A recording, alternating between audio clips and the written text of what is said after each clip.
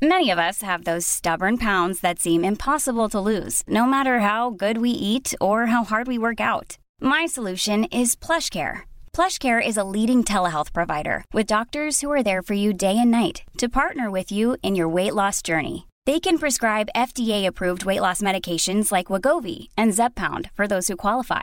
Plus, they accept most insurance plans. To get started, visit plushcare.com/weightloss. That's plushcare.com/weightloss. This Mother's Day, celebrate the extraordinary women in your life with a heartfelt gift from Blue Nile. Whether it's for your mom, a mother figure, or yourself as a mom, find that perfect piece to express your love and appreciation. Explore Blue Nile's exquisite pearls and mesmerizing gemstones that she's sure to love. Enjoy fast shipping options like guaranteed free shipping and returns. Make this Mother's Day unforgettable with a piece from Blue Nile. Right now, get up to 50% off at BlueNile.com. That's BlueNile.com.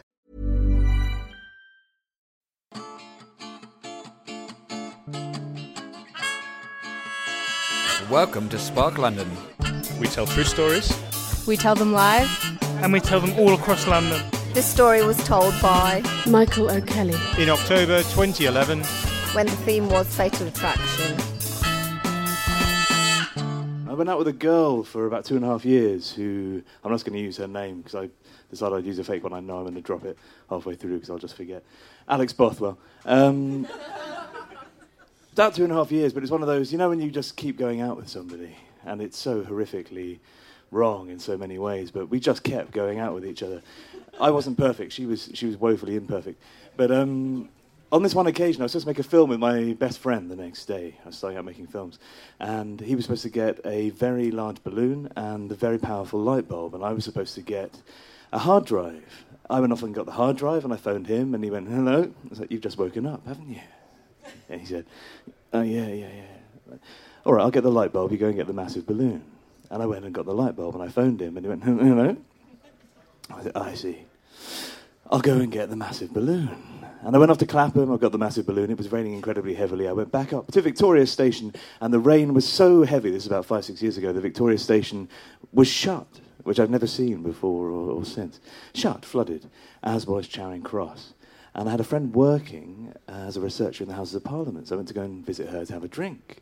And drink we did. I had 3 or 4 pints with her. You're supposed to always be accompanied when you're in the Houses of Parliament. This was just after the point where those guys had thrown the flower and, you know, they were shutting things down a bit.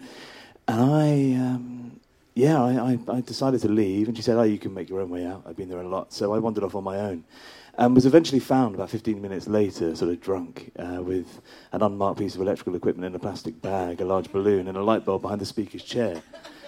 So I was arrested under suspicion of terrorism. And interviewed in a back room for about 3 hours. The highlight of the interview, I think, was the guy going, "No, I don't think you're a terrorist. I think you're an idiot." But yeah, so that went on for a while, and I had to remove my clothes and things, and it was quite exciting and intimate in a way.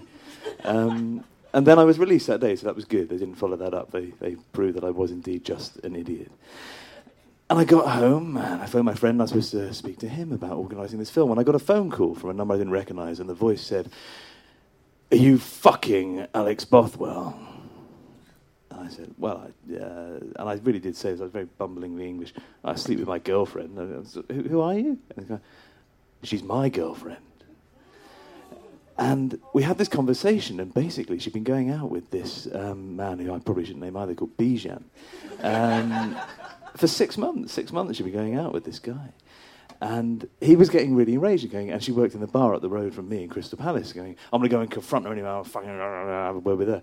And I sort of kept interjecting, and I was a bit, obviously shocked and still a bit pissed and a bit, arrested. And I just went, well, actually, no, I don't mean to be like argue over semantics, but she is technically cheating on me with you. And I'd quite like to be there when my relationship with her ends. And he went, "Well, I'm fine going there now." And it ended up with us debating this to the point where he gave me a lift. And this guy pulled up outside my house in a red 2-seater sports car, I kid you not. And I opened the door to this bald IT programmer, and there he was, paunch and eight ball on the top of his gear shift, and everything became quite clear. And we had this drive. It was brilliant. He's like, I suppose you want to punch me in the face. I'm like, well, not really. I mean, well, I've been fucking your girlfriend. I'm like, oh, mate, just, let's just not talk about that. It'd be all right. We go into this bar, and he goes in and starts shouting at her, and I'm suddenly realising I'm in an episode of EastEnders. And the bar stops, and everyone's like, oh, and there's glasses clinking, and it all goes silent while he's screaming at her about what a whore she is. And you just sort of end up going, oh, how depressing that I'm having this argument in this way. So I was sort of hovering on the periphery of the end of my relationship. Went upstairs, the manager got involved, bit of a fisticuff fight with him and Mr. Potato Head. And you just sort of, anyway, ended up walking away and saying, I'll see you in the bar when you finish breaking up with him and we can break up in a minute. And I just waited for her next door, and we went back to mine. And I ended up getting so angry, and I've never hit a woman, I didn't hit her that night, but I sort of stood up full of rage and punched my wall, not realising that it had got severe dry rot. And my entire arm went through the wall, and I ended up just stuck in this wall, but pouring blood. And then I had to get her to help me, which is why in my film I have a heavily bleeding hand throughout it, which ruined the continuity. After that, I only went out with Alex Bothwell 2 more times. So, anyway, thank you. Spark London is produced by Joanna Yates. With audio production by Dave Pickering. At rethinkdaily.co.uk. You can download Dave's other podcasts at gettingbetteracquainted.co.uk.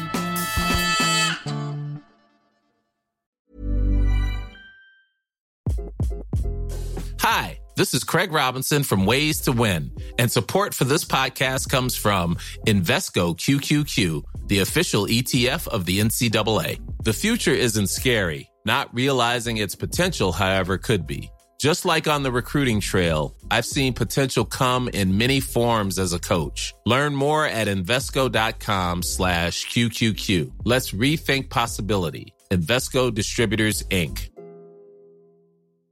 Hey, it's Paige DeSorbo from Giggly Squad. High quality fashion without the price tag. Say hello to Quince. I'm snagging high-end essentials like cozy cashmere sweaters, sleek leather jackets, fine jewelry, and so much more. With Quince being 50 to 80% less than similar brands. And they partner with factories that prioritize safe, ethical, and responsible manufacturing. I love that. Luxury quality within reach. Go to quince.com/style to get free shipping and 365-day returns on your next order. Quince.com/style.